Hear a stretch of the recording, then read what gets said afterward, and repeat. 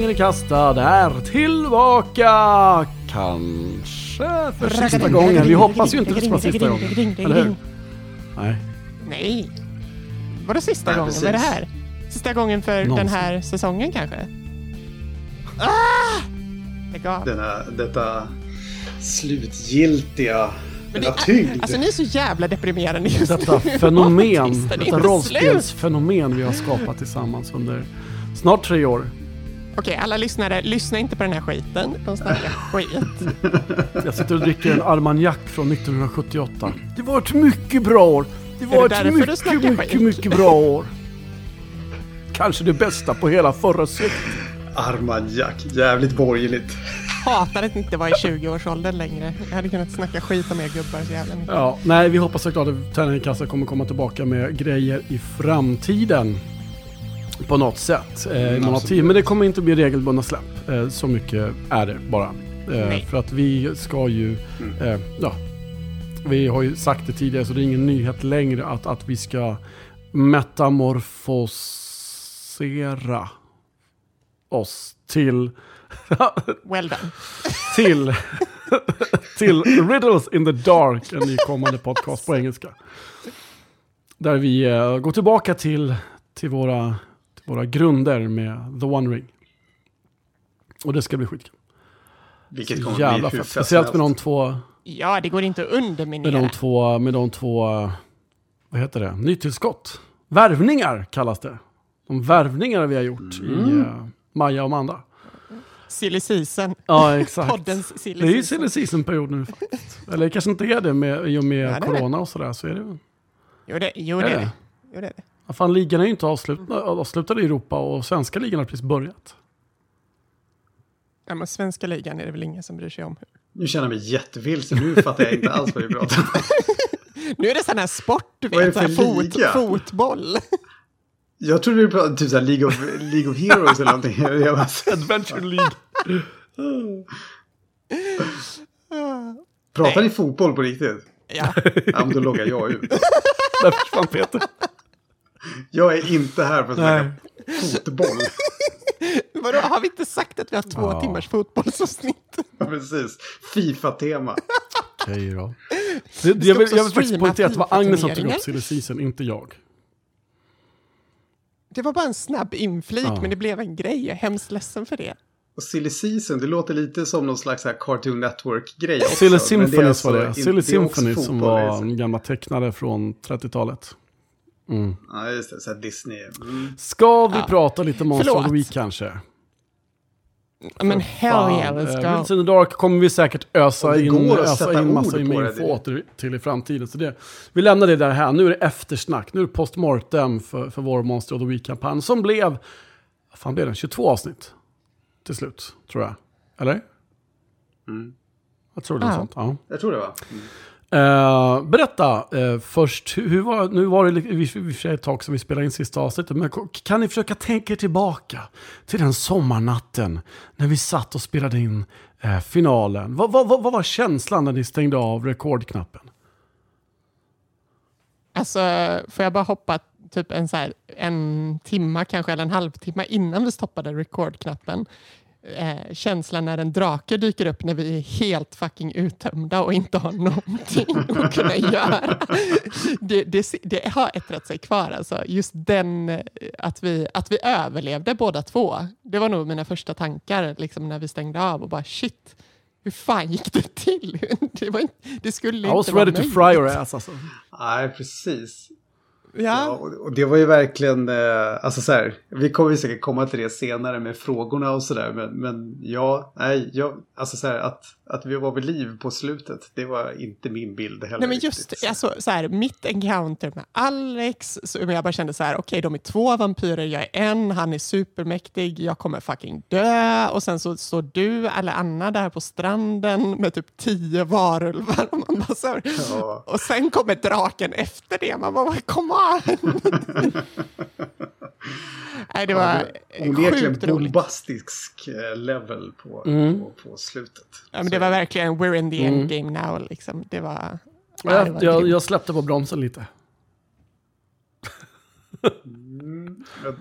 Jag tyckte också att det var lite så här, alltså om man snackar om så här känslan efter att vi, ja men du vet, när man hade stoppat inspelningen och sådär så, alltså jag var ganska trött i kroppen, minns jag, sådär, och i, alltså så här rent mentalt och emotionellt. Det var verkligen, ja men så här en påtagligt tydlig känsla av ett avslut.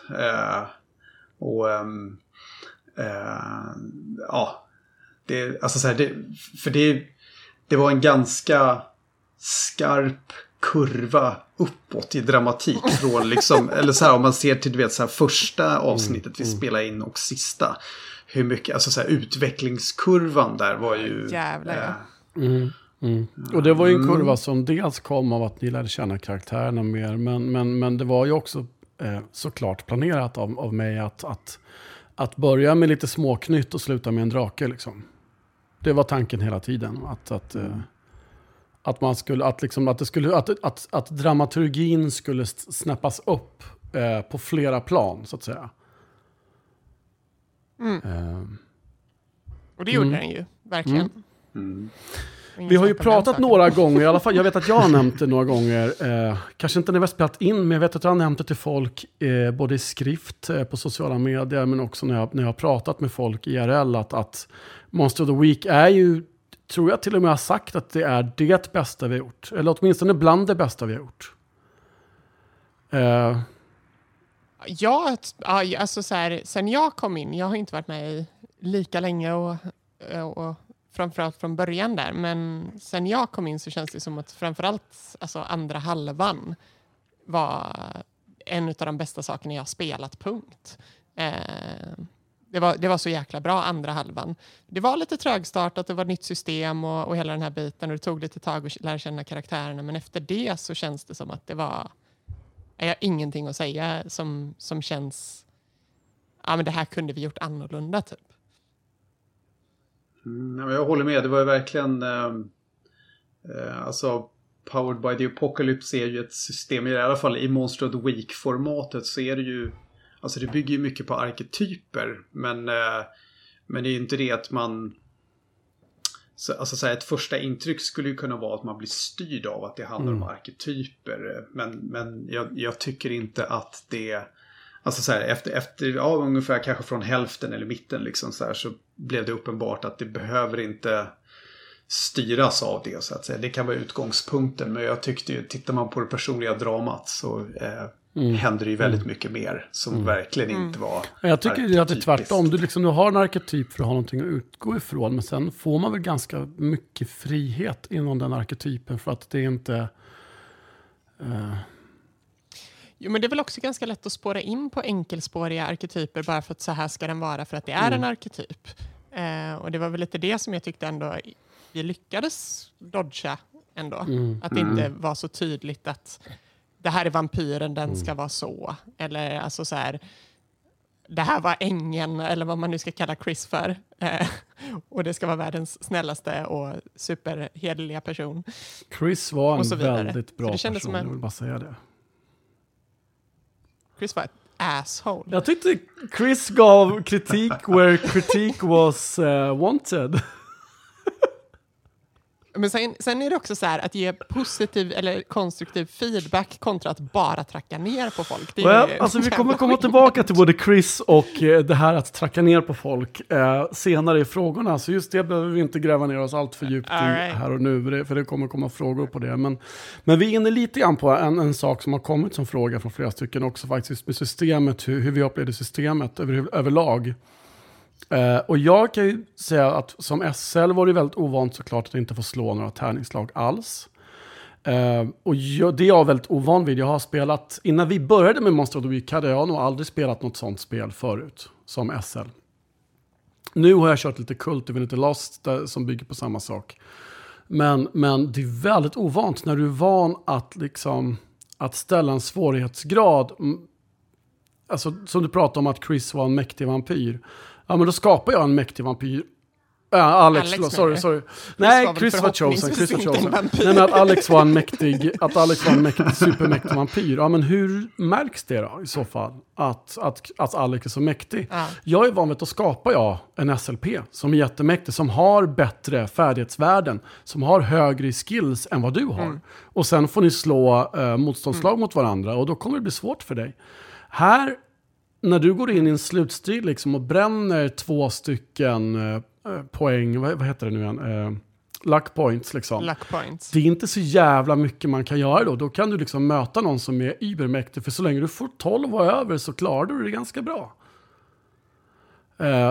Det... Jag tänker att där i ligger väl lite utmaningen det här också, så här att, alltså så här, för att PBTA upplever jag i alla fall bygger mycket på alltså så här, ett grupptänk. Alltså så här att man skapar en berättelse tillsammans, tänker jag. Nej, men det känns väl också lite som att i vissa strider och sånt, alltså just det här med turordning och vem går när och hur och så här, alltså det kändes ju ändå som att vi wingade det en del. Och att det var inte helt... Jo, men det var det. Vi försökte till och med nästan skapa regler där det inte ska finnas regler. Utan det är så här, du följer bara narrativet. Om det innebär att en karaktär gör 5 actions och sen gör en karaktär en action, då är det så. Det finns ingen turordning och sådär. Liksom. Nej, men det är väl lite det... Nej, men det är väl lite det som är grejen, att man inte finns någon alltså så här, det finns ju inget skrivet om det, utan det är typ så här, ja men det är narrativet som styr. Då blir det också väldigt så här, okej, men hur tolkar du som SL det, och hur tolkar vi som spelare det? Och det kan jag väl känna lite så här att just, jag vet inte, combat är alltid svårt tycker jag i egentligen alla former av spel, för att det känns som att combat avviker. Det är alltid där reglerna ändras från grundmekaniken. Men det gjorde det inte i detta systemet. Och det var väl det som var lite ovant och lite märkligt. Typ, hur fan gör vi combat? Vem gör vad? Och hur lägger vi upp en bra strategi för den här encounteret som vi har? Och så vidare. Men jag tyckte det var extremt givande, och det funkar ju extremt bra i poddform. Vilket jag tror vi alla kände. Ja, jag håller med. Det blir ju ett spelande som verkligen, jag menar, vi säger narrativt ganska mycket. Liksom, och det känns som att det är väldigt orienterat kring det. Och alltså så här caterar till den typen av spelupplevelse. Verkligen. Och det är därför just strid kan bli lite konstigt, tror jag. Därför att det är inte skapat för att vara i fokus, tror jag. Nej. Nej, men då blir det också lite så här, när vi har en kampanj som bygger lite på att varje gång har vi en strid, eller mer eller mindre. Så var det ju så att vi hade ju en Monster Hunt och då skulle vi slåss. Även om det i sig ibland handlar det bara om att ni behövde hitta rätt ledtråd, och så gjorde det, och då blir det ingen strid. Nej, och det var väl lite det jag kände, att i början så tog vi det väldigt mycket mer som strider snarare än att faktiskt göra research, och det blev vi bättre på. Ja. Men det är väl också så men jag minns också efter, när vi diskuterade allra första striden efter den var klar, så minns jag att Josefin sa någonting om att men är det verkligen så här det är meningen att funka i det här systemet? Ska vi inte leta ledtrådar till vad som kan förstöra en glozon, och sen hittar vi det och sen förgör vi dem? Och jag som jag sa då var att jag tror att det liksom tanken att det ska vara dels en kombination och ibland lite antingen eller, att vissa monster har en svaghet som gör att du bara instakillar den, och vissa monster har ett antal tough och tar så här många poäng skada innan den dör liksom. Jag tror, alltså personligen tror jag att jag hade, alltså så här, att det här systemet gör liksom så här, eller upplever jag i alla fall så här, manar den till ett mer, och det är kanske därför också vi drogs åt det hållet, även om jag vet att vi också föredrar, eller så här, tycker om att spela liksom med dramat. Men att alltså så här, du vet, ska man köra Supernatural till exempel, du vet, lite det stuket som är lite mer actionbetonat, då hade jag nog personligen valt ett annat system som var som fångade upp det elementet på ett annat sätt, tror jag. Men att det är nu, alltså så här, men vill man hitta mer det där alltså så här, dramat, de personliga intrigerna runt såna här teman som absolut kan vara skräck och eller så här, ja, så här lekfull, övernaturlig liksom intrig såklart, då kan man ju liksom köra. Men det är det som är så roligt, tycker jag, med alltså så här, rollspel överlag, att, så här, att systemen som används för att underbygga berättandet liksom skapar olika former och olika fokus och så här. Det tycker jag är roligt. Det är därför det är så roligt med olika spel. Ni pratade lite grann om slutet, att ni båda var förvånade över att ni överlevde. Jag var också lite förvånad över det. Jag hade verkligen planerat att ha ihjäl åtminstone en av er. Men nu blev det tyvärr inte så. Man kan inte få allt här i livet. Men jag tyckte ändå jag försökte fortsätta gå på ändå vad som är rimligt.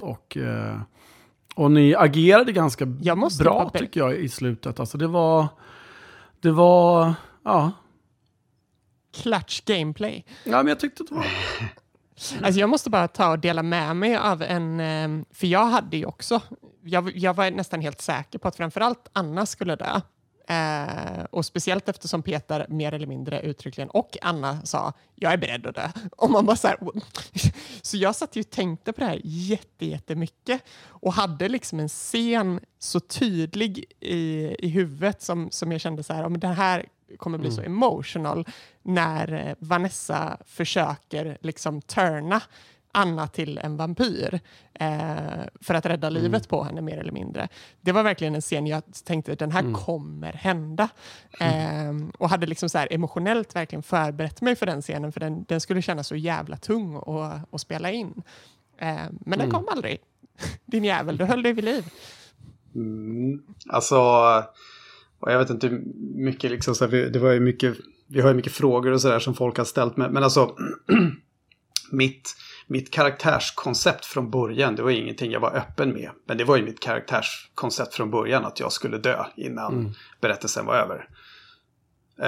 Det hade jag liksom som en slags story arc framför mig i alla fall. Sen förstår jag liksom att det beror helt på alltså så här, hur vi interagerar med varandra och berättelsen som skapas, så att säga. Men att det var en väldigt tydlig bild jag hade, därför att Anna var så pass trasig som person. Men ursäkta. Hur upplevde du det då med så som det blev, att hennes mamma fick offra sig istället och hon blev kvitt entiteten, men också då kvitt alltså förlora sina krafter. Kändes det liksom som ett bra slut, eller kände du blåst på konfekten, eller? Nej, jag kände mig inte blåst på konfekten så. Alltså så här, jag tyckte att det kändes narrativt schysst. Alltså lite så här, du vet, hade vi haft en säsong 2 av det här, så, för jag menar, även om krafterna försvinner och entiteten försvinner, det hade inte gjort Anna mindre trasig, bara mindre kapabel till att hantera det. Alltså hennes utanförskap hade ju bara ökat ännu mer. Alltså så här, i hur hon mådde som person och allt hon kämpade med internt.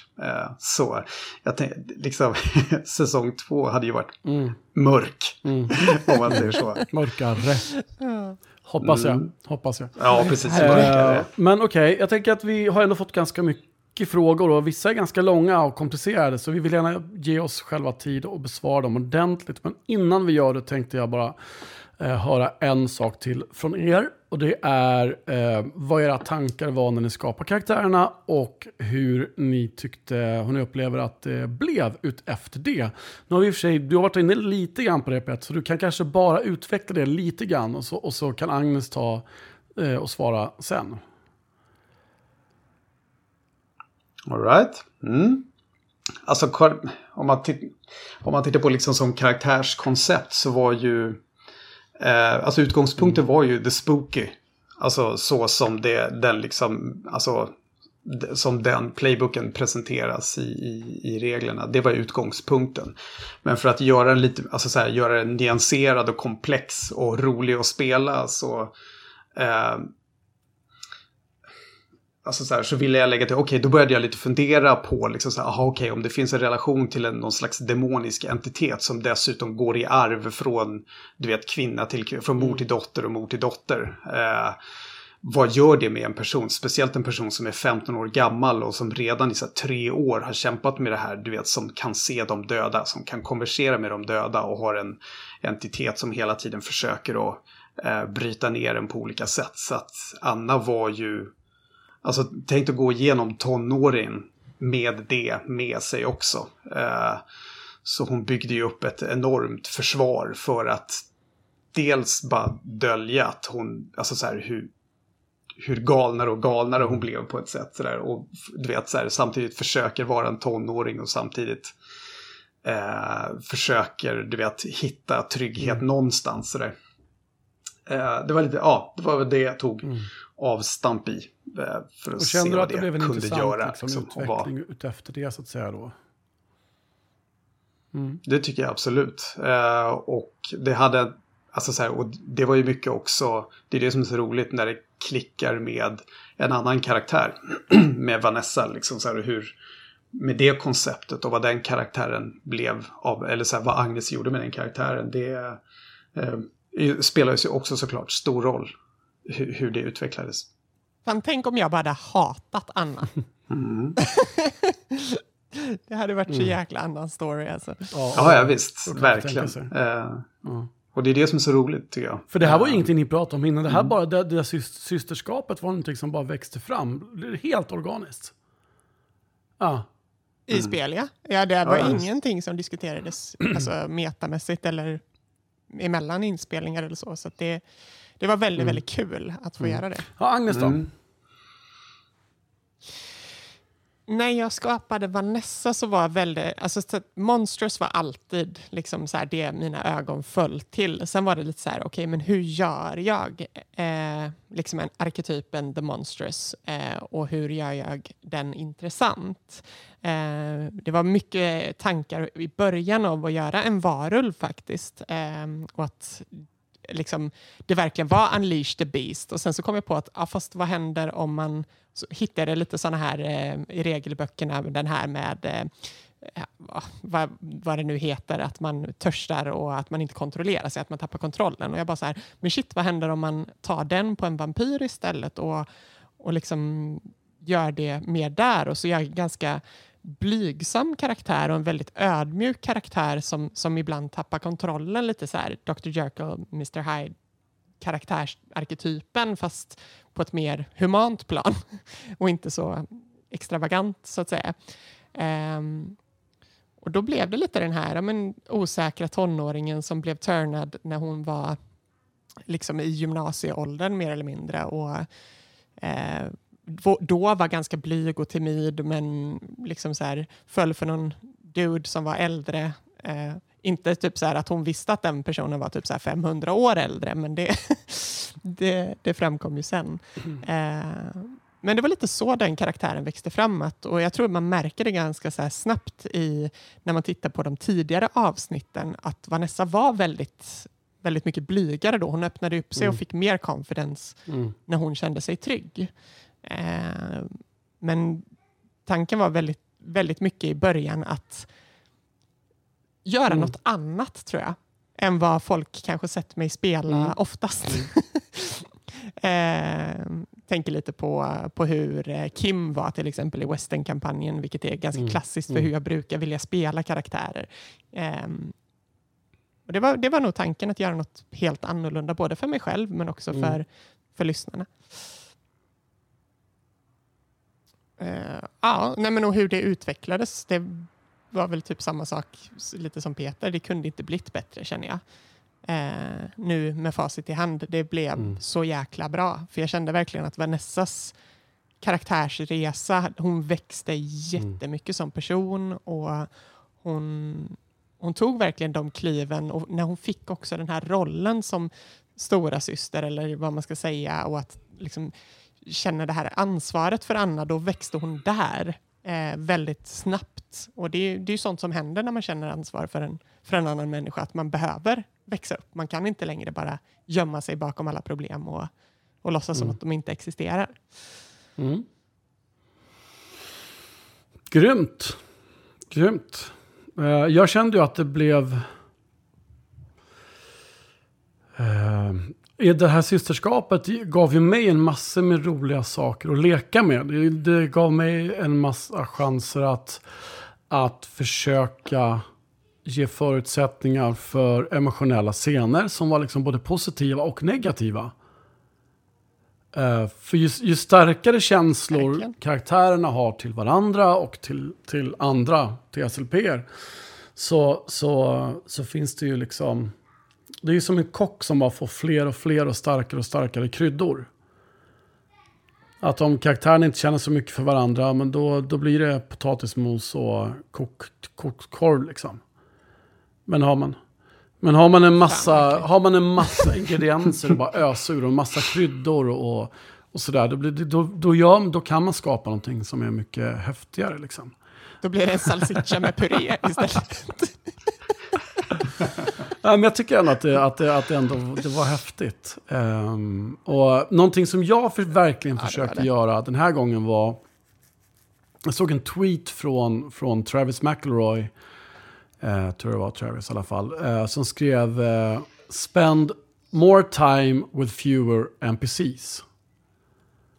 Och då ville jag försöka bygga någonting som var jävligt litet, liksom ett litet rum att vara i, där ni och några få SLP:er fick spendera mycket tid tillsammans. Och just Monster of the Week och så som jag valde att lägga upp den med organisationen, att den inte var så stor. Det var liksom inte ett stort Stockholmskontor där det jobbar 1000 pers, utan det var ni och 5-6 pers till. Men det är också väldigt tacksamt oavsett om man spelar runt alltså ett hemmabord men framförallt kanske när man spelar i en podd, att det inte blir alla de här förbipasserande alltså NPCerna som man inte får någon känsla eller koppling till överhuvudtaget.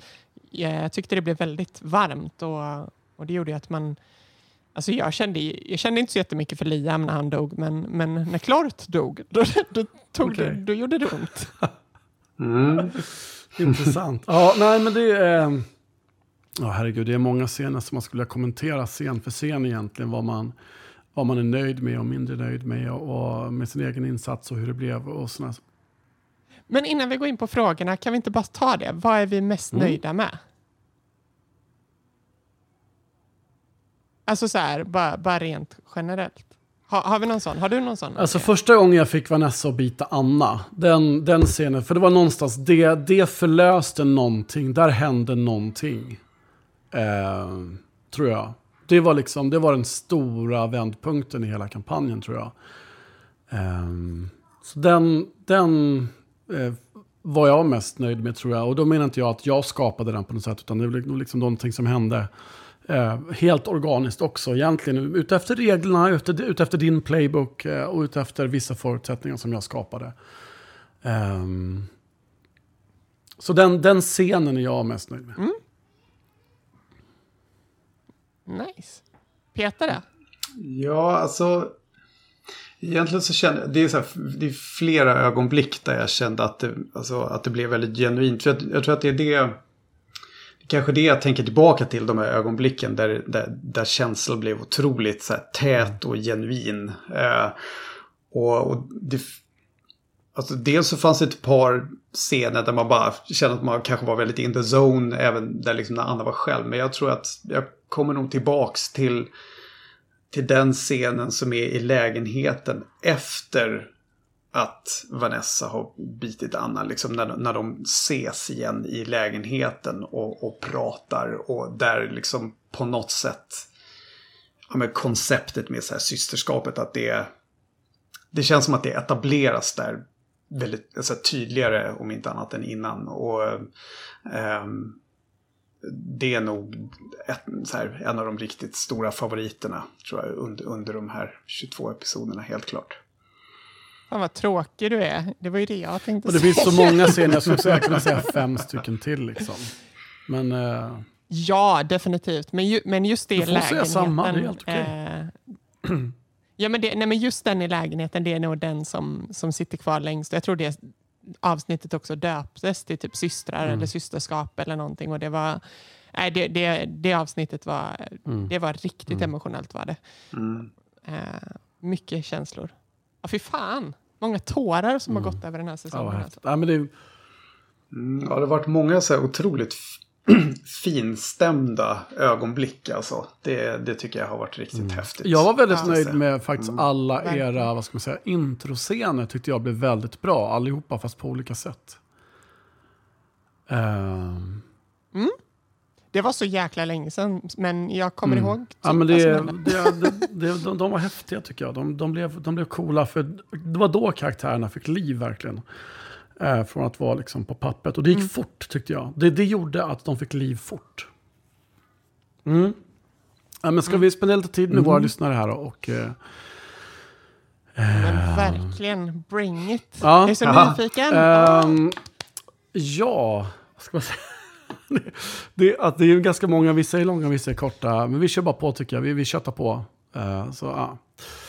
Jaha, så vad gjorde Ibervampyren i Helsingborg? Samt enbart tillfällighet att han av 10,5 miljoner svenska invånare törnade 2 syskon. My ass!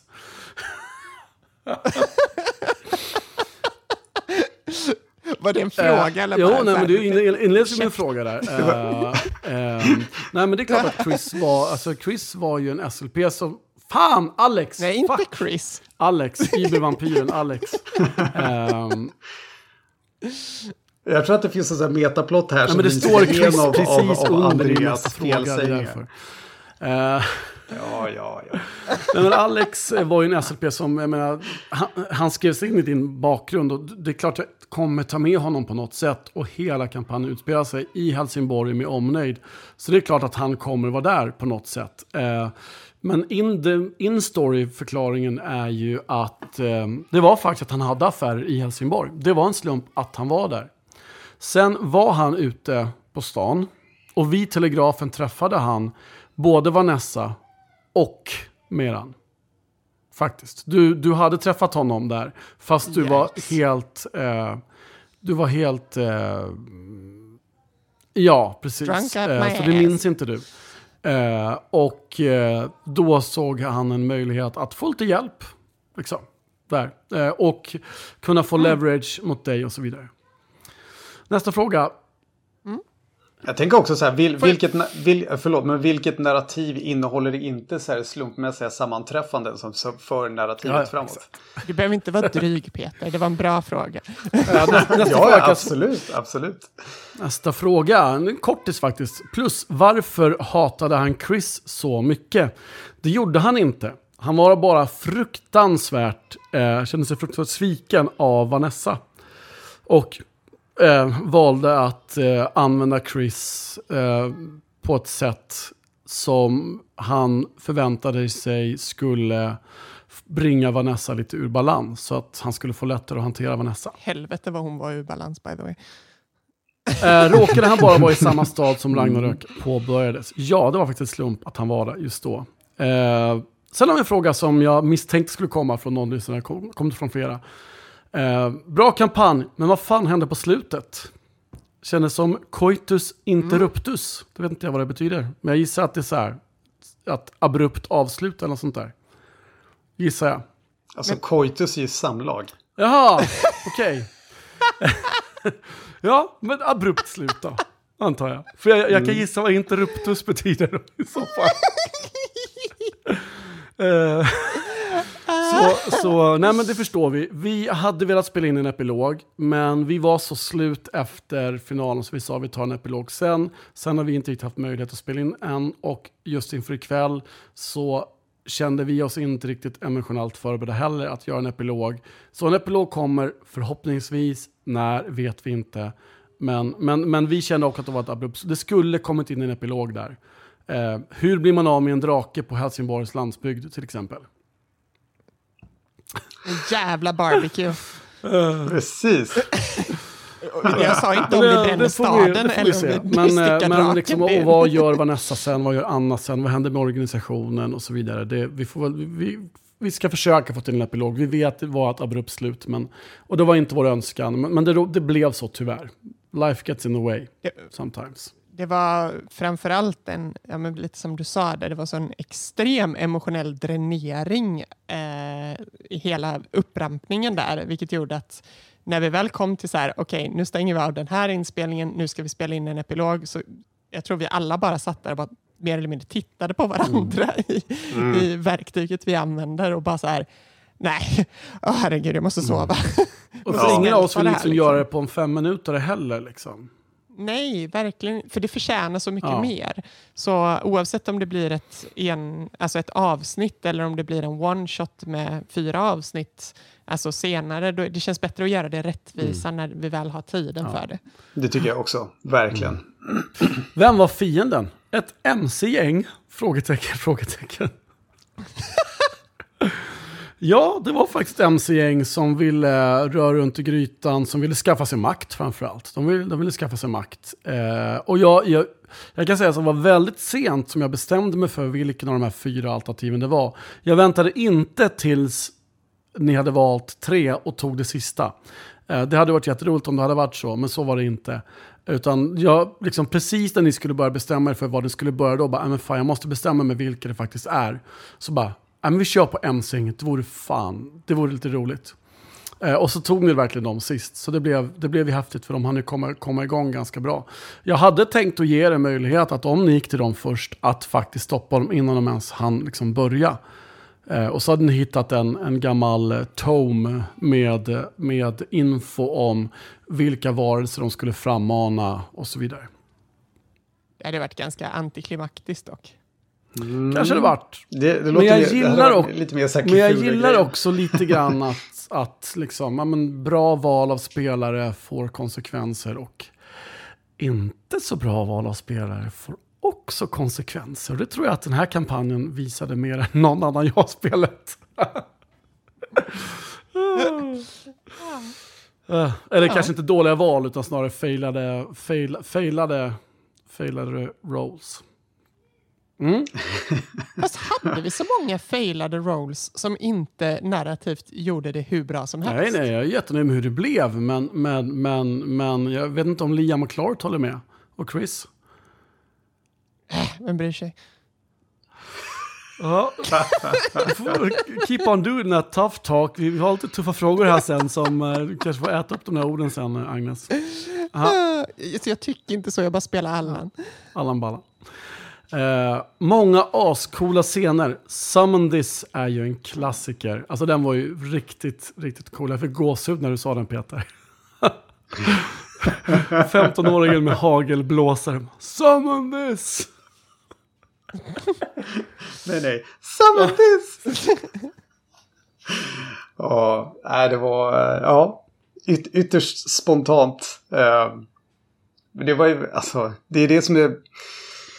Alltså så här, om man utgår från en arketyp, en playbook liksom så här, där det står så här, okej, jag har en kniv och ett hagelgevär. Alltså okej, men i lite så här improvisationsteaterns anda på något sätt, man bara okej, såklart att jag har ett hagelgevär och en jättestor kniv liksom så här, och då får man liksom spela på det och du vet så här, jag tänker att okej, då kan man ju lyfta fram det absurda i hela situationen, i hela fiktionen som vi bygger upp liksom, och att man kan hitta så här det jätteberörande dramat, men man kan också skratta jättemycket. Jag gillar att vi kan få det på den nivån. Generellt sett liksom, att hoppa från drama till humor till action tyckte jag, om man får slå sig själv lite grann för bröstet, så tycker jag att det var någonting vi fick till i den här kampanjen. Ganska bra. Verkligen. Hur sätter ni igång era spelträffar? Oj.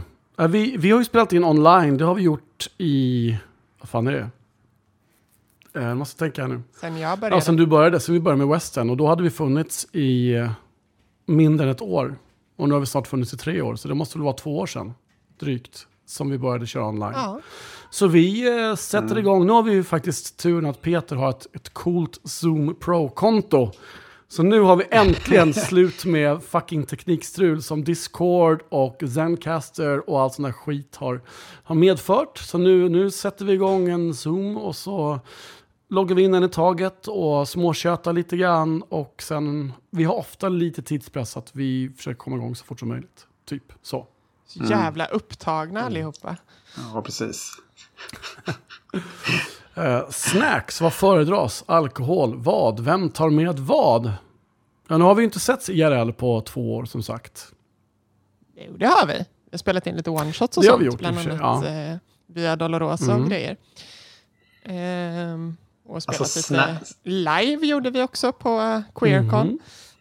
QueerCon och så körde vi ju på SF-bokhandeln, men då var vi inte riktigt alla. Men, Just det. Ja, jag kan väl börja med att jag säger att jag sitter nog och downar 2 liter Cola Zero varje möte. Det är min preferred snacks och lite sån här härlig snus. Kickar igång en. Då var jag klar. Häller upp lite cola här nu.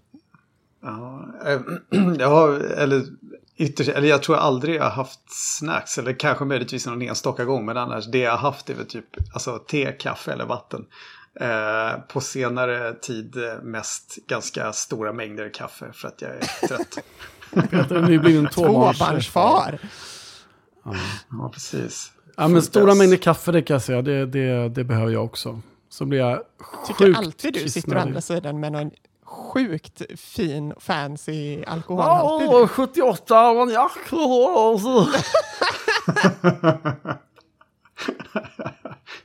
Det är för att fira, annars brukar det vara någon Brooks whisky möjligtvis. Men mest kaffe och stora mängder kaffe, stora mängder vatten. Snacks får inte låta. Så jag minns att jag har haft sega bilar någon gång. Vet jag. Ja, men lite sånt godis har jag nog haft någon gång då och då. Lite choklad när man är så här någon trött. gång. Ja, choklad har jag haft, just det. Ja, det är viktigt. Hopp, 3, en fråga till SL. Har du blivit hårdare nu som spelledare för att du gått över till svenska? Det låter verkligen som så. Härligt att höra i alla fall. Well, gått över till svenska. Vi har ju kört 3 år nonstop svenska med Tärning kastad. Så att, kanske lite felformulerad fråga där. Men... Sweden Rolls-lyssnare som kanske är nybliven TAC-lyssnare. Ja, jag tror att den här lyssnaren, Christer, har varit med sen starten faktiskt på Tärning kastad. Så att jag tror att han har gjort en liten tankesnurra där. Men, nej men, ni själva har ju hört mig referera flera gånger till att jag måste bli lite tuffare för att jag är för med. Så jag lyckas få någon slags mespropp-rykte i rollspelspodd-lyssnarvärlden som Sveriges snällaste SL. Och när jag själva har hört mig flera gånger påpeka detta och försökt så här, motbevisa det i just den här kampanjen. Just för att ni har gett mig så mycket godis att leka med. Ni har gett mig så mycket skit som jag kan kasta på er. Så att jag har verkligen försökt ta vara på det. Men det är lite typ som för mig då. Att göra en 180 med det man är känd för. Mm-hmm.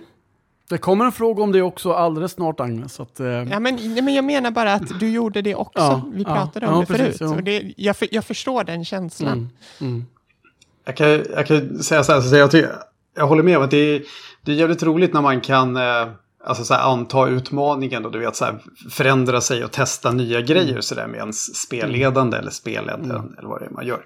Men däremot så tycker jag också att prata om att vara så här snäll eller elak som spelledare och så där, och det här har vi kanske så här snackat lite om vid sidan om också, men att alltså så här, jag tycker att vi skapar en berättelse tillsammans och prata om så här, eller så här, för jag håller inte med, eller jag tycker så här, du är liksom inte snällare än någon annan spelledare, tycker inte jag, utan det är mest bara att vi kanske däremot i poddsammanhang också så här, och det kanske är undermedvetet, men att vi liksom, man gör ju val som ändå, eller jag gör det i alla fall också, så här, du vet, val som känns så här, okej, men det här blir liksom ett spännande narrativ, alltså så här, att det blir kul att lyssna på, och det för berättelsen framåt på olika sätt. Jo, för alltså, vad jag tror många glömmer bort är att, eller vissa lyssnare tror jag vill höra ett helt vanligt spelmöte. Men för mig, precis som du säger, utgår jag precis ifrån det du säger, Peter, att vad blir intressant för storyn? Och hur intressant blir det att bara så här ta fram stora hammaren och bara hamra på spelare? Det är inte intressant, utan vi skapar någonting tillsammans. Det är inte jag mot er, det är inte hård och snäll, utan det är liksom... Men det beror väl lite också på, alltså jag tänker mycket för oss, alltså vi alla, precis som vi har pratat lite om, vi vill ju att narrativet ska bli bra. Alltså ingen av oss kanske, det här klassiska segmentet över som det är när man börjar spela rollspel, att man vill att ens karaktär ska vara störst, bäst, vackrast och alltid lyckas, alltid vara den som alltså så här, triumferar och lite sådär. Men ju mer man spelar och kanske ju mer in till drama man är i sluten, och som alla vi tre i alla fall är väldigt mycket mot dramahållet, då vill vi ju snarare skapa en bra story än att, alltså återigen, som Peter planerar att döda av sin karaktär, och jag är liksom mer eller mindre fine med att Vanessa kommer antagligen dö inför striden med Alex och så vidare. Alltså så här, för att det skapar bra drama, och jag tror det är väl egentligen det vi har gemensamt, att vi skiter lite i våra spel eller i våra karaktärer och i NPC:er och i egentligen allting, så länge historien blir bra och att historien är värd att berätta. Nästa fråga. Här ber Christer mig förklara någonting apropå karaktärsröster. Att man kan säga att man ibland har en garderob av röster man kan plocka fram, och så kan man använda någon för att som man plockar fram för en SLP eller för en karaktär. Och den här frågan gäller liksom, hur ser eran voice in the closet ut? Frågeställaren har verkligen saknat den norrländska dialekten. Det är härligt att höra Josefin och PO. Ja. Har ni tänkt någonting med karaktärsröster inför den här kampanjen? Jag tror jag började med det, men tappade det för att jag kände så mycket med Vanessa att jag slutade tänka på röst. Och det här är väldigt ovant mig, för jag älskar karaktärsröster. Jag älskar att göra det så mycket jag bara kan. Men jag vet inte, jag blev så sammankopplad med Vanessa att i slutändan så blev det bara en lite annorlunda version av mig själv. Det var fortfarande inte helt samma, men det var väldigt likt, och det är jag väldigt medveten om, och det var någonting som jag själv tänkte på. Jag var shit, jag har tappat min röst som jag hade tänkt från början. Vad fan hände liksom? Men så det är nog min tanke kring det. Ja, jag tänkte väl lite också på röst så där i början, men det är också lite så här, ja okej. Ja, en 15-årig tonårstjej liksom, alltså så här, det kan bara bli fel tycker jag att börja. Möjligtvis att man skulle kunna jobba med dialekt, men det hade också känts lite så här, jag vet inte, för min del hade det känts lite fånigt. Jag har inga problem, jag kan gärna jobba med röster på olika sätt, men i det här fallet med Anna så kändes det inte aktuellt. Men jag tänkte på det liksom så här, till en början bara, för är det något jag kan göra, men ja, nej, det hade nog bara blivit sämre tror jag i det här fallet. Ja, jag försökte ha lite röster för vissa NPC:er. Men det hade du ju. Och försökte hålla dem, och i vissa fall så tror jag att de ändrades lite efter tiden. Och i vissa fall kände jag att jag kan inte göra NPC-röster till alla. Liksom. Så det var väldigt olika tror jag. Vilka är era favoritkaraktärer från er olika spel inom Tärningen kastad? Ni får välja andras karaktärer också, samt favorit-NPC. Ni kan väl ta en lite snabbt bara från den här kampanjen och någon från något vi har spelat tidigare. Peter? Jag var tvungen att tänka efter lite. Okej, om jag ska välja en favorit-NPC då är det Liam. Favoritkaraktär. Ja, alltså så här, vet du, nu har vi liksom, västern är ju liksom avklarat och sådär, men jag var rätt förtjust i min Lizard-karaktär, måste jag säga. Och jag hade gärna liksom fortsatt att utforska honom och hans opiumberoende. Sådär. Men alltså, fast det är så här svårt. Jag tycker att det har blivit så jäkla coolt med Monster of the Week. Så att Anna är ju, det var väldigt spännande att spela Anna tyckte jag också. Lite samma som, alltså för mig är det lite samma som för Peter tror jag. Kim var extremt betydande, för hon kommer alltid vara den första riktiga karaktären jag spelade i poddsammanhang när vi spelade Western, som inte bara var ett gästspel. Så hon har en väldigt betydande roll för mig. Men i slutändan så tror jag ändå Vanessa står högre i kurs om man tänker vilken jag har verkligen njutit mest av att spela i form av det var något speciellt. Så jag måste nog säga Vanessa. Favorit-NPC så var det, alltså jag måste nog säga, det var någon i Western, jag kommer inte ihåg vad han hette, men det var någon borgmästare tror jag, som var någon sånt här riktigt asshole. Just det. Som jag verkligen så här kände bara så här, okej, han här hatar vi. Och när man känner den känslan, då vet man att det är en bra NPC. När man så här, på en sekund vet att okej, men det här är ett asshole. Let's kill this motherfucker. Han var med i en scen som varade typ 20 minuter. Men det är fortfarande, du vet, den känslan man får av en NPC när den träder in. Alltså så här, visst, alltså, det är klart att det kan vara en betydande NPC som haft en stor roll i storyn. Men för mig är en bra NPC verkligen när man får det här. Antingen älskar man den eller så hatar man den på 3 blanka sekunder. Liksom. Då har man gjort ett riktigt bra jobb med NPCn. Ja, alltså den scenen där på gatan var ju väldigt... Det var tajt scen, det var kul alltså. Det var det verkligen, minst sagt. Ja, men det skulle jag nog säga för min del. Sen jag kan läsa upp en kommentar här, för han skriver en lång Nils Pedersen skriver en lång grej här. Och sen kommer han med lite mer specifika frågor, men jag kan läsa det för i alla fall. För att han skickade till Tärning kastad. Jag vet att jag läste det, men sen när jag slog tillbaka så hittade jag det inte. Och, jag hittade inte heller det. Men han hade skickat till mig sen också. Precis samma, och då kände jag igen att jag hade läst det förut. Jag skriver, för det första vill jag bara tacka för en bra kampanj. Det var underhållande, spännande och intressant, men också fläckvis frustrerande. Ibland till och med extremt frustrerande för mig som lyssnar. Jag tror att mycket kring detta är baserat på mitt sätt att se rollspelande och spelledande på. Så det är mer min syn på det som är problemet än något annat. Det kan också göra med att det var en stor mängd saker jag aldrig fick klarhet i, och spelarna var helt ointresserade i att nysta dessa saker och istället upptagna med att antagonisera alla som inte var Anna eller Vanessa. Vilket nog var den delen som var mest frustrerande. Korrekt. Detta är något som jag kunde ha översikt med. I alla fall speciellt då det rör sig om ganska trasiga karaktärer som både Vanessa och Anna med. Bra spelat av alla inblandade, även om det ibland för mig som lyssnade blir lite tvära kastekänslor. Igen är det en del av min frustration i saker. Jag uppfattade både Anna och Vanessa som extremt egocentrerade karaktärer, även om det doldes genom deras band då de brydde sig om varandra. Men det var i min tolkning bara ännu ett tecken på hur fixerade de var på att göra sin grej till varje pris. Detta fungerade dock bra för mig i det stora hela då det var 2 tonåringar som sprang runt. Jag fick en känsla av att även om Vanessa var äldre, till och med betydligt äldre, hade hon kanske mognadsmässigt hamnat kvar i tonåren när Alex tog henne. En eloge till båda dock, för att även om det var sjukt frustrerande blev det bra scener oftast. Det var slutet. Intressant. Och det här med att det var liksom ni mot världen och att det gjorde att vissa grejer med organisationen blev lidande är ju det är lite återkommande grej. Absolut.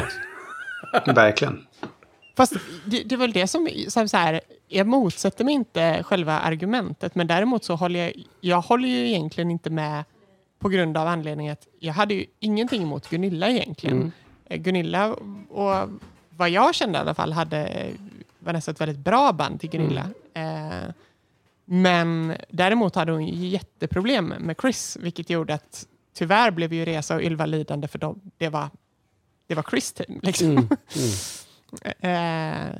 Men jag kan förstå liksom tankarna och känslorna och i det han skriver, och jag motsätter mig inte dem helt, även om det finns vissa så här saker som jag känner så här. Men där tycker jag att det är någonting som är spännande så här, därför att alltså en lyssnare kan ju aldrig liksom fånga upp det som pågår inom en, så att säga. Exakt. När man liksom är där och går in i sin karaktär och försöker ha liksom det som utgångspunkt sen när man skapar fiktionen, så är det ju... Nästa fråga. Jag får en känsla av att Monster of the Week och även PBTA gör sig bäst med större grupper. Ganska lång fråga, så jag förkortar lite grann här. Att det är bra att göra roller som specialiserar sig på sin grej, och att det har varit bra med fler karaktärer för de speltekniska aspekterna i spelet. Medan rent relationsmässigt var det väldigt bra med en mindre grupp. Det håller jag med om. Och att lyssnaren märker att Nils märker att jag försökte liksom bygga ut detta med lite SLPR, men att eftersom ni blev mer eller mindre osams eller liksom inte riktigt fördjupade de relationerna jättemycket, så blev det liksom två antagonister eller comic relief med ganska få undantag. Men det blev ju också en sån, alltså bara som en kommentar på det, för att det var ju också ganska svårt med tanke på att till exempel då Liam inte var en spelad karaktär. För det hade ju kunnat vara jättespeltekniskt användbart att han kunde söka i databas varje gång. För det var ju en av de kontakterna vi faktiskt etablerade en väldigt god dialog med, eller kanske inte alla av oss, men att vi fortfarande använde honom väldigt mycket både i form av att vi sökte verkligen hans liksom, expertis och vi behövde den och så vidare. Sen så håller jag med definitivt med liksom när delvis då PO försvann, men att Reza och Ylva och Chris kanske inte blev så använda i deras specialiteter som de hade. I samma fråga här så skriver lyssnaren att just Chris då, att Chris växte för honom, att fastän det var en karaktär som han avskyr, som är liksom vad står det här nu? Men som är arrogant och så vidare, och blöder inte framför vampyrer och så vidare. Och sådär. Men på något vis var det för honom var det Chris död som tog hårdast på något sätt ändå. Den var ju brutal också. Så här kommer en fråga här som inte riktigt... om jag förstår Nils rätt så menar han att resten av organisationen skulle vara kompetenta. Det var liksom premissen att jag hade målat upp det som att de var kompetenta. Men sen när de var i spel så var de inte så kompetenta förrän i slutet. Där Gunilla och Ylva ändå visar prov på lite kompetens. Skriver att Ylva var den största besvikelsen. Men jag håller inte riktigt med, för Chris fick ju ändå prov. Ja, alltså Chris hjälpte er med en... Eller... Och banisha en demon eller vad det nu var. Gasten var det, va? Ja, precis. Och det gjorde ju hen skitbra. Alltså det gick ju hur snabbt som helst och vi hade ingen aning. Ja, ni hade jättesvårt liksom, nästan inte lyckas med det, utan att hen kom med och bara så här, puff, så hände det. Men, och angående Ylva där så skriver han också om att den här scenen när du knuffar ner Ylva för en slänt, att Ylva var the professional och han hade kanske väntat sig mer en actionscen och mer vad fan håller du på med och mer en konfrontation där. Men nu blev det nästan som en comic relief-scen. Jag såg det kanske inte så comic relief i och för sig, utan mer som att Ylva är en fotsoldat. Ylva lyder order. I det här fallet var det Vanessa som var ranking officer. Och då man sätter sig inte upp mot the ranking officer. Så spelade jag Ylva i alla fall. För det var min take på den scenen. Men det kanske inte framgick riktigt. Nej, men sen tänker jag också säga, om du har att göra med vampyr som du vet har tillgång till krafter som en annan kanske inte alls har. Det är så här, okej, ja visst, jag kan tycka att det här är hur jobbigt att förnedra henne som helst. Men jag kan inte göra så mycket åt det annat än så här, du vet. Ja. Jag kan också förstå det lite, för Reza vet inte vad han gjorde. Men att Reza var ju, alltså den gruppen var ju skapad lite grann så som Nils menar att en grupp ska skapas i Monster of the Week. Med 3 stycken karaktärer som kompletterar varandra. En som är The Muscles, en som är The Magic och en som är The Brains. Och Reza var The Brains. Och det märktes ju inte för att Reza kom inte in i spel särskilt mycket. Nej. Och därför Reza var tafflig i slutscenen. För att det är inte hans grej att dra fram en machine gun och dra på automateld. Nej. Nej, men jag kan köpa ändå argumentet över att en större grupp eller åtminstone 4 personer hade nog varit att föredra snarare än... För jag tyckte 3 funkade. När vi blev 2 då var det så här, ja men vi är nog lite underbemannade liksom. Ja men så var det. Det var ju såklart känsla att det blev så helt klart. Att ni var nästan underbemannade när ni var 3 och när det blev 2 så blev det så här, okej, Nu får vi fokusera på narrativet och på er relation och så vidare. Ja. Nej, men jag visst. Ja, det styrde ju såklart också alltså så här, berättelsens utveckling. Liksom, att vi inte var fler än 2 pers. Så. 3 med Oscar. Som jag glömde. Jag skulle haft ihjäl Oscar i slutet. Men jag glömde bort Oscar helt och hållet. Fuck. Nu ser jag att han har skrivit här. Nu till frågorna. Så det här jag har tagit hittills var inte frågor från Nils. Det var bara tankar. Okej. Ska vi se här. Inspirationen till kampanjen och världen vill en lyssnare ha här också. Lite förslag finns i regelboken, men vad specifikt används som inspiration. Jag tror jag avslöjade väl det i sista avsnittet, att jag utgick helt från Johan Egerkrans Nordiska väsen-bok när jag valde monster.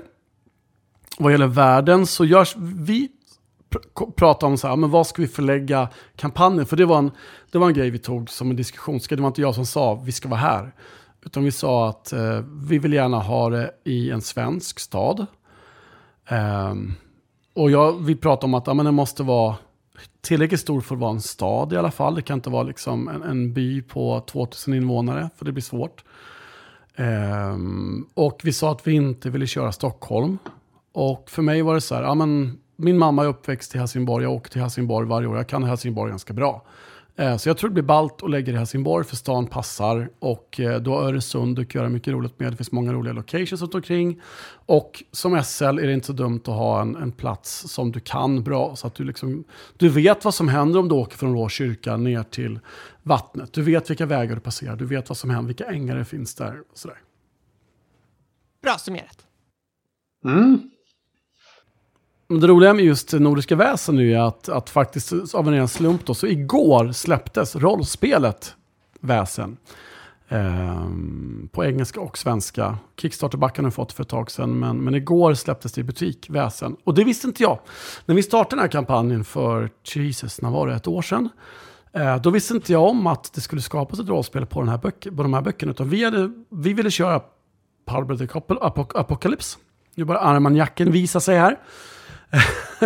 Vi ville köra Palber the Apocalypse. Vi ville köra någonting som var lite skräck, gärna nutid, men också mycket utrymme för humor. Så att vi skulle välja Monster of the Week var ganska självklart liksom.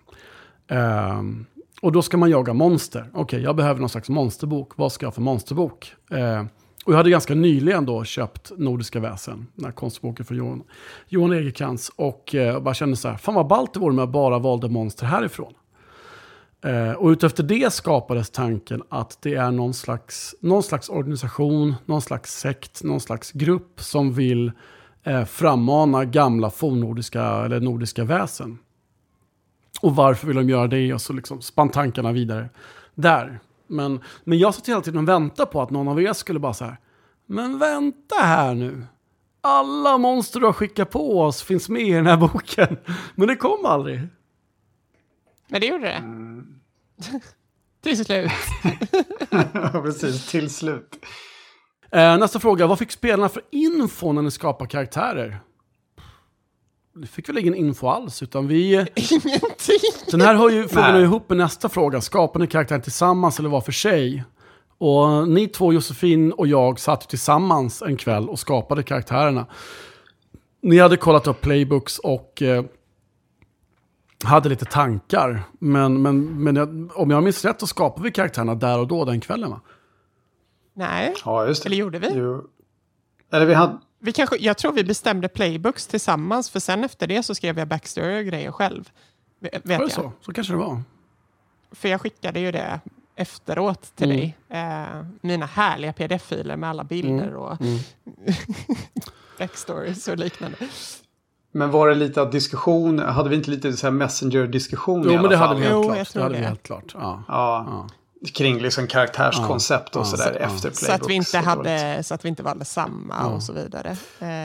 Precis. Han skriver också här att i Monster of the Week finns ett sätt att binda samman karaktär innan spel börjar.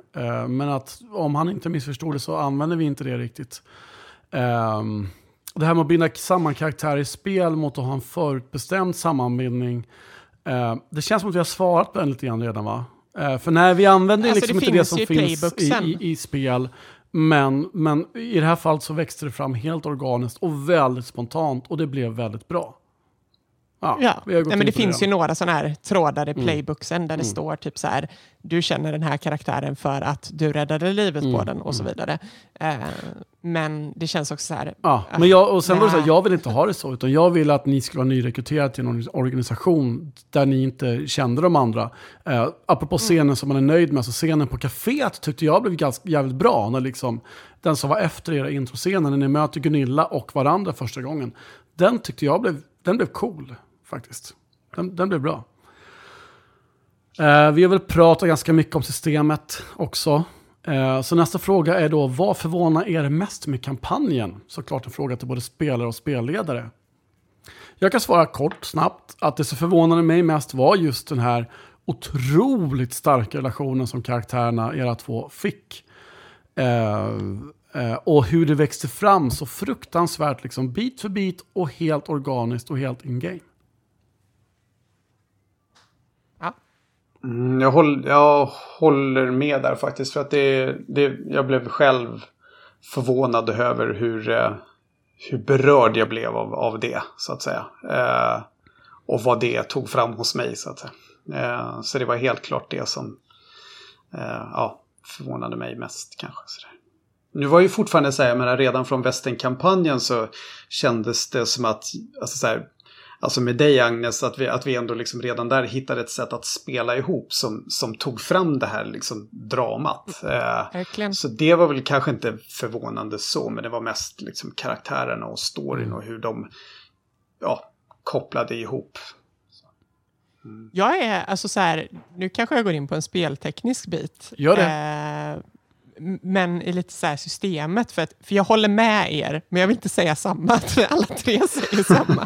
Men det är nog det som är. Men en annan sak som jag blev förvånad över är just hur inkompetent jag kände mig många gånger. Trots att jag var så jäkla stark. Alltså som ovanligt så kände jag mig så... menar du? Ovanligt med systemet? Men jag kände mig inkompetent i systemet, och det kändes som att jag kan inte göra någonting. Det kändes som mot slutet så suddades det helt bort, men det tog nog nästan halva säsongen innan jag kände att men jag kan faktiskt göra någonting. Ja, men det är klart, vana med ett system är liksom, det är klart att det är en förutsättning för att kunna få ut det mesta av sin karaktär och klara uppdrag och såna här saker, såklart. Ja. Men jag håller ändå med er att just systerskapet är för mig det absolut största förvåningen över hur starkt det blev. Hur upplevde ni som spelare att vänta på uppdrag? Och hur var det som spelledare att skriva små uppdrag som också skulle knytas mot en huvudplott? Jag kan börja där igen, för jag har ett kort svar. Vi bestämde oss tillsammans, väl, om jag minns rätt, ganska tidigt för att 2 avsnitt skulle vara en monsterjakt. Och att det skulle vara liksom karaktärsinteraktioner och drama och sen någon slags slutfight och lite epilog kanske, eller sådär, till varje. Att det var så vi skulle lägga upp det. Och att vi ville binda ihop det. Det har jag för mig att vi kom överens om. Det var ingenting som jag kom på, utan vi kom överens om, tror jag. Det kom vi överens om, sen så gick vi åt helvete med den planen. Ja, från slutet fick jag vilka. Men ganska länge kommer ni lyssnare märka det, att liksom en monsterjakt är 2 avsnitt väldigt långt fram i kampanjen ändå, tycker jag. Och då var det ju bara att hitta det här liksom, men den här dramaturgiska kurvan också. Börja med småknytt och sen kommer med drake och sjöorm liksom på slutet. Och kraken. Hur var det att vänta på uppdrag då? Liksom bara så här, men... Störde det liksom? Störde det er i karaktärsspelandet? Nej. Eller var det liksom, blev det...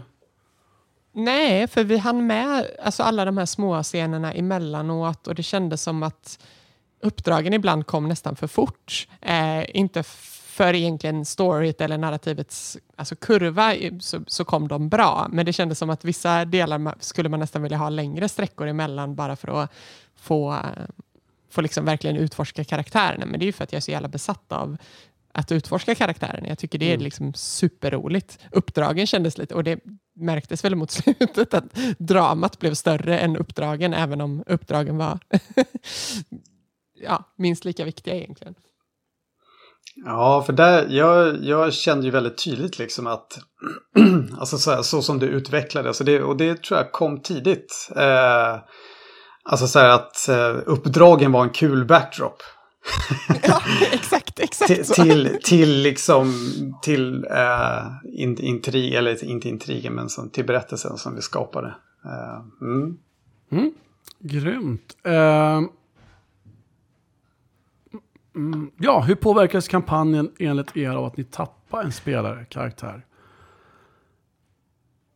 Både fördelaktigt och negativt, skulle jag säga.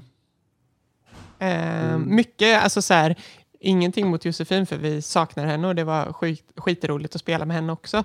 Men just det här med att, just som vi pratat tidigare, speltekniskt tappade vi verkligen en viktig pjäs.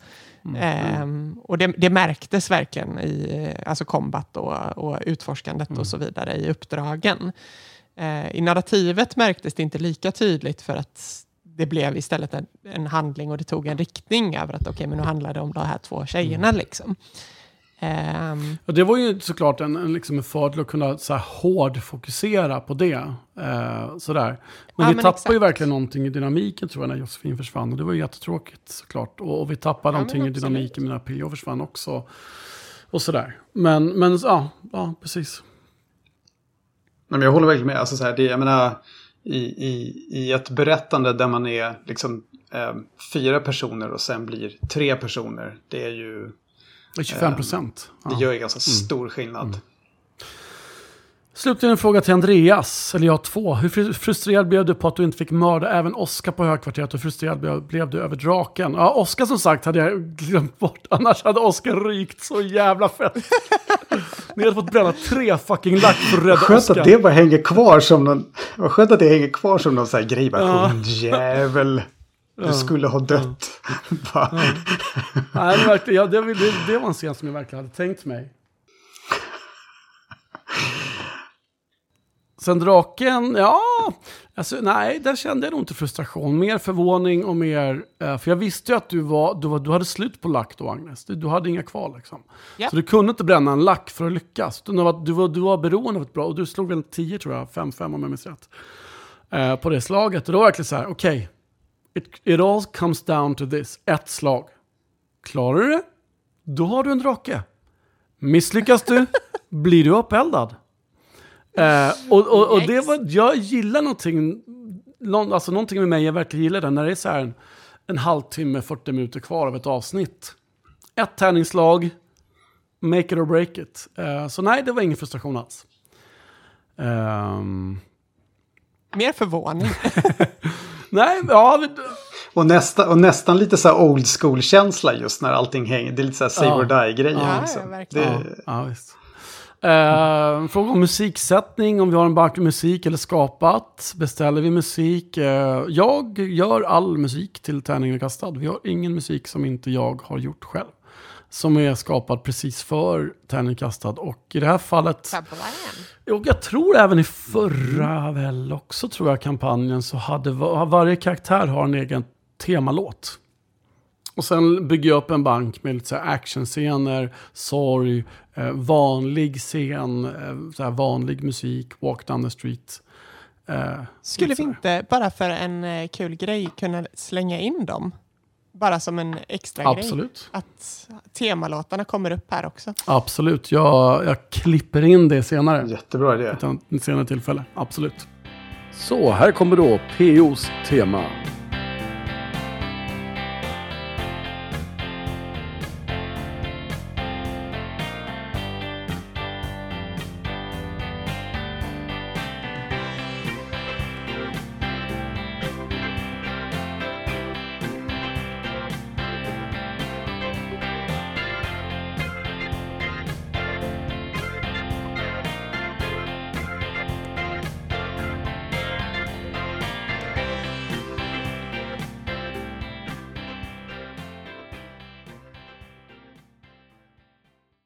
Och här kommer Annas.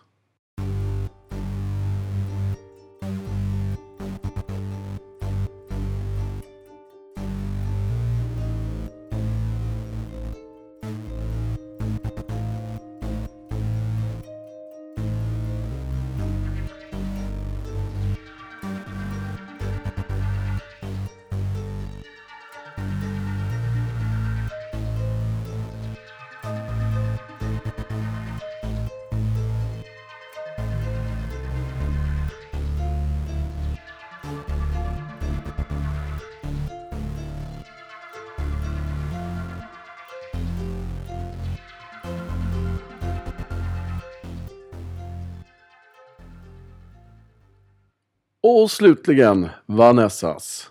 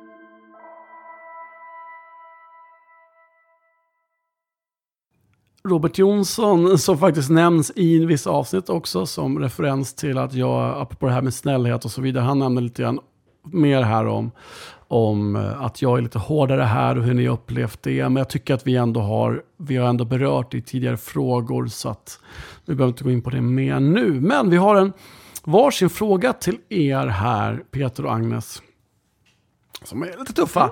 Peter, shoot! Var det medvetet att göra Anna till en mobbande douchebag? Innan du protesterar, låt mig utveckla vad jag menar. I hennes introavsnitt såg vi en Anna som står utanför andras gemenskap och som man känner sympati med. Så fort hon började bonda med resten av gruppen så började ett skifte ske. Så fort hon fick trygghet övergick hon från att vara mobbad till mobbare. Jag talar förstås främst om övergreppen mot Liam. Det blir ett väldigt tydligt bevis på hur mobbning på en arbetsplats kan se ut, och det blir väldigt kraftfullt. Så min fråga, hur mycket av detta var medvetet planerat från dig, Peter? Alltså vi har redan varit inne på lite så här hur karaktärskonceptet till Anna tog form redan från början. Så där. Det är ganska onyanserat att prata om så här, som en douchebag-mobbare. Och jag håller inte med om att utanförskapet inte fanns med hela vägen till sista avsnittet. Jag tycker att det lyser igenom ganska starkt hela vägen. Och hur... Men det är såklart, det är saker som är mer, alltså så här, det finns det syns i periferin. Om man lyssnar lite så här, så är det, alltså det finns en anledning till att det är, alltså så här, hur Annas självdestruktiva beteende är i stort sett bara riktat mot, inte bara, men det finns ett manligt fokus där. När hon håller på och skojar och driver med andra på ett ganska elakt sätt, så är det ett slags självskadebeteende. Och handlar mycket om hur alltså så här, hur fucked up hon är redan från dag ett när vi börjar liksom träffa Anna. Så att ja, jag kan förstå hur i vissa fall man kan tolka det som att man, om man pratar om mobbing, men det finns en långt mer nyanserad bild under det. Så att säga. Men det återgår väl lite till det vi snackade om tidigare, om att man har alltid en egen blick över sin karaktär, och allt kommer ju inte ut i podden som man känner och tänker och sådär. Precis. Nej, visst. Men det är också spännande hur det kan tolkas på ganska många olika sätt. Jättespännande. Hur det upplevs. Och jag som spelade Liam, just där tyckte inte jag kände med det. Däremot tycker jag att Chris var arrogant. Ja, men jag tycker att Chris fick en liten orättvis behandling av era karaktärer. Faktiskt. Fanns ju ändå... Jag uppmanade ändå för att sträcka ut en hand och försöka bättra på den vänskapen med det här med gasten. Ja. Men sen så kom jag ihåg att bara i samma stund som vi bad om hans... Eller förlåt. 3, 2, 1. I samma stund som vi bad om hans hjälp så blev det... Det var återigen möttes av den här arrogansen. Liksom, att jag fixade det här. Typ så här, fan vad värdelösa ni är. Vad fan har ni gjort? Och då kände jag bara så här, nej, jag tänker inte vara vän med dig. Fan ta dig liksom. Ja, nej, men som sagt, det är intressant hur folk kan tolka det olika. För som sagt, jag kände det inte som någon slags utsatt. Alltså Liam tog ju inte... Visst, du skrämde honom med att du sa bö några gånger. Liksom. Men det är för mig inte mobbning. Liksom. Men som sagt, man kan ju tolka det väldigt olika. Och... Jag kan lägga till en kort dimension när det gäller just Liam. Så är det ju också så att alltså så här, Anna såg Liam som ett direkt hot. Gentemot, för att Anna såg ju hur Liam hade någon slags crush på Vanessa. Och det var ju därför att Vanessa i hela den här situationen så var Vanessa alltså den enda trygghetspunkten. Och Liam precis som andra liksom, och den nästan svartsjukan kunde vi se även när Alex kom med Vanessa och Anna bara liksom fuck this shit liksom. Reagerar väldigt starkt på det. Till Agnes då. Med ryktet om att vara Sveriges mest onda spelare så var det en väldigt sympatisk och sårbar karaktär vi fick se dig spela. Jag är nyfiken på hur du tänkte då du valde vampyrarketypen. En vampyr kan vara på många olika sätt, även om det finns tydliga drag. Hur fri var den att utforma för sig och vad var dina tankar för att tackla den klassiska bilden av vampyren? Lite har jag varit inne på, men lite är nytt. Mycket av det har väl ändå varit inne på. Men jag tror alltså så här, bara att om man tänker på PBTA och Monster of the Week så var det ju väldigt, väldigt enkelt. För jag fick ju helt fria tyglar till att skapa. Och jag hade några få riktlinjer att förhålla mig till liksom som stod på mitt karaktärsblad. Och resten var liksom helt fritt. Och då kunde man ta de här små punkterna som man faktiskt har, de riktlinjerna man har. Och bara utforska och se vad som händer. Så jag tycker det var en väldigt härlig dynamik. Och framförallt dig och mig emellan. Att kunna spela på mina svagheter. Och liksom... Men även styrkor såklart. Och liksom, för vi tog ju det ganska konkret ibland. Så här, men vad finns för tråper? Och den här tråpen, den skiter vi. Så här, solljus, fuck that. Liksom. Men det var ju lite det här med solljus. Så här, ja, alltså, men stake to the heart, den kör jobbigt. vi med. Vitlök, den skiter vi.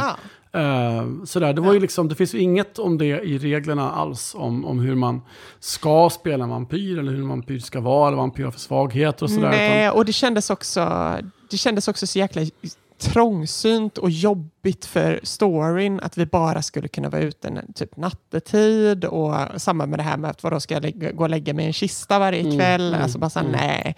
Men den saknade jag.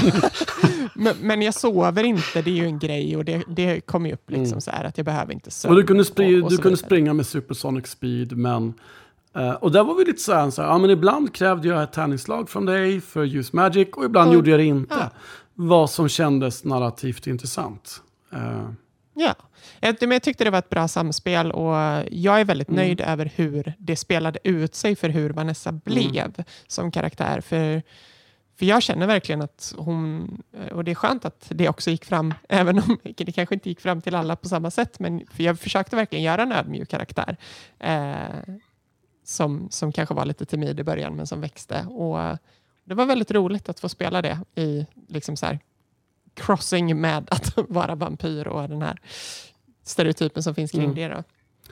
Sista frågan går till Andreas här. Spelare har en tendens att göra oväntade saker som man snabbt får improvisera saker. Var det något som Magnus och Peter gjorde som satte dig på pottan och fick dig improvisera rejält? Var det något du planerade till storyn som du fick stryka eftersom spelarna tog berättelsen åt en annan riktning? Ja, alltså jag hade ju tänkt att kanske involvera Peters, alltså Annas fosterföräldrar på något sätt. Men där kände jag lite grann, det var någon gång ganska tidigt tror jag, eller mitten, jag minns inte riktigt Peter. Men när jag sa att de hade hört av sig och du bara sa, men de är ingenting för mig. Och då var jag så här, ja men om de inte är någonting för dig, då är inte det en knapp jag kan vrida på för att få dig att gå igång liksom. Då skiter vi det. Där hade jag lite tankar på grejer vi kunde göra. Liksom. Svår fråga faktiskt. Jag borde tänkt på den här innan vi satt och spelade in. Nej, men det är klart att det här med Alex, att du failade det slaget. För det var ju dessutom så att du ville få någonting av honom. Så du hade bara kunnat gå därifrån. Det var inte så att jag utsatte dig för någonting, utan du ville få någonting från honom. Men fick en total fail. Som slutade med att du outade hela organisationen för honom. Det hade jag ju inte väntat mig. För det var inte inte därför han var där. Det var inte det han var där för att göra. Det var inte det han skulle bring to the story. Men när du helt plötsligt säger men jag vill pressa honom och få ut ur honom vad han gör här. Och du totalfailade och resultatet är att du outar hela organisationen inklusive alla skonummer och så vidare. Det var ju någonting som var okej, vad kan jag göra med det här? Det var häftigt och roligt. Och det kom faktiskt out of the blue. Det var ingenting det är klart jag hade planerat att han skulle kunna... Jag hade tänkt hela tiden att Alex var en wildcard som kunde vara en motståndare eller en allierad i slutstriden i Ragnarök. Det var min tanke från början, att liksom spela era kort rätt så kommer han vara någon ni har med er i kampen mot den grupp som ni kämpar mot. Och mot monsterna som kommer vara i slutstriden. Spelar ni era kort fel så kan han bli en motståndare som liksom ställer till det för er. Och nu blev det ju väldigt mycket det senare. Och så. Ja. Jag är fortfarande inte helt nöjd med hur det blev när ni kom tillbaka till HK när han hade tagit ihjäl Klart och Liam. Jag hade velat brodera ut den scenen mer och göra lite mer av den scenen. Jag kommer inte ihåg om det var inspelningsstress eller om det var jag som fick tunghäfta eller om vi fick fokus på jag minns inte det faktiskt, men den hade jag velat göra lite mer med faktiskt.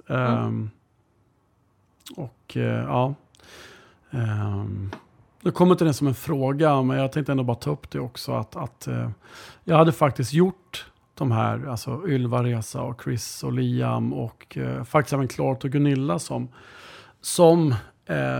de fanns som playbooks allihopa. Klart var såklart också en Monstrous och Chris var Chosen och Liam var vad fan var han? Har inte skrivit upp det bara för det. Men Reza var ju the expert och Ylva var ju the professional och lite sådär. Så det fanns lite grejer jag kunde kika på där. Och så. Jag hade velat ge Gunilla, det blev den cool scen att hon liksom sjönk ner i djupet med en kraken som hon tog hand om helt själv utan, och ni kunde helt fokusera på annat. Men jag hade velat ge henne en ännu mer episk. Alltså jag hade velat göra lite mer med den scenen än vad det riktigt han. Ja, men det kändes, för hon var ändå den som betydde verkligen någonting. Alltså så här, och så hade en connection med, alltså ja, i alla fall, jag kan inte bara prata för Vanessa. Så det var ändå, det kändes som att det var så jäkla mycket just då att hon kanske inte fick det avslutet hon förtjänade. För det hände så jäkla mycket och vi hann inte sörja, vi hann inte För det går inte att förneka att hon var ju navet. Hälften av gången var ju inte ens de andra där förutom Liam och Klart och Klart sa hej, inte må bra. Och sådär liksom. Och Liam tog tuggummi. Så det var ju hon som det var ju hon som blev organisationen i mångt och mycket också.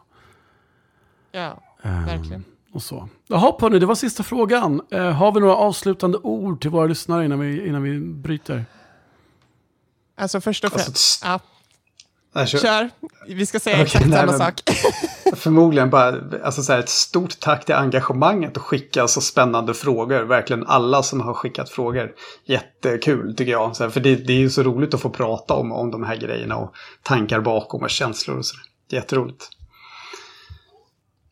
Ja, nej men återigen, stort tack till alla som har lyssnat. Alltså, det har varit en fruktansvärt spännande kampanj att få spela in och det har varit en känslomässig resa verkligen. Och jätteroligt att folk har engagerat sig både i det här postmortem-avsnittet men också till alla som inte gör det, som lyssnar på oss ändå. Ni betyder och det är så kul att få dela det här med er. Verkligen, håller med. Ja, jag kan bara skriva under på båda de två sakerna. Tack så jättemycket för intressanta frågor. Tack så jättemycket för att ni har lyssnat. Det har varit jättekul. Det är kul att växla one-shots med kampanjer för att man får ut helt olika saker av det. One-shot kan man liksom berätta en kort avgränsad historia men Men i en kampanj kan man ju gräva ner sig och grotta och götta ner sig så mycket. Det blir så häftigt. Och det var ju ett tag som vi gjorde det. När vi satte igång Monster of the Week. Eller? Var det inte det? Eller nej, vi gick direkt från Western till det. Ett år sedan? Jo, det var länge sedan vi började. Men jag menar att det var länge sedan. När vi startade den så var det länge sedan vi hade haft en kampanj. Men det var det kanske inte. Jag tror inte det var så länge sedan. Det är bara det att vi har gjort så jävla mycket annat däremellan.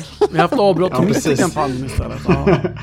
Western avbröts ju med alla möjliga. D&D, Gudasaga, bortom allt möjligt. Väldigt mycket. Så den var ju liksom extremt utdragen också. Men den blev ju också väldigt, väldigt, väldigt häftig. Och tittar man tillbaka så kan man ändå, liksom, det är ju ändå på något vis de 3 kampanjerna vi har kört som man är mest stolt över det vi har gjort med Tärningkastaren, med The One Ring och Western och Monster of the Week på något sätt. Även om one-shotsen är ascoola och jätteroliga så det blir något annat med en kampanj. Alltså. Så är det. Vilket är anledningen till att Riddles in the Dark kommer köra en enda lång kampanj bara. Kommer inte köra någonting annat. Vi kommer köra The One Ring från vi startar till vi slutar.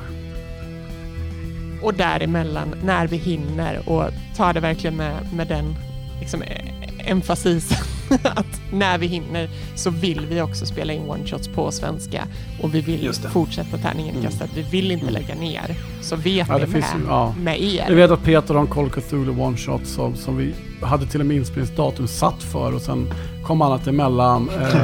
Vi vill köra de 2 sista delarna av Via Dolorosa med Rob Jonsson. Vi vill köra andra spel. Vi vill köra live. Och då kanske inte funkar att köra Riddles in the Dark. Då vill vi köra med tärningen kastat på svenska. Så att, Det kommer, så för er som vill hänga med oss på svenska, vi hoppas att ni följer med även i Riddles in the Dark, men vi kommer släppa sen när nästa gång blir det får vi återkomma. Och det kommer vara sporadiskt. Men vi uppskattar extremt mycket de här snart 3 åren som ni varit med oss.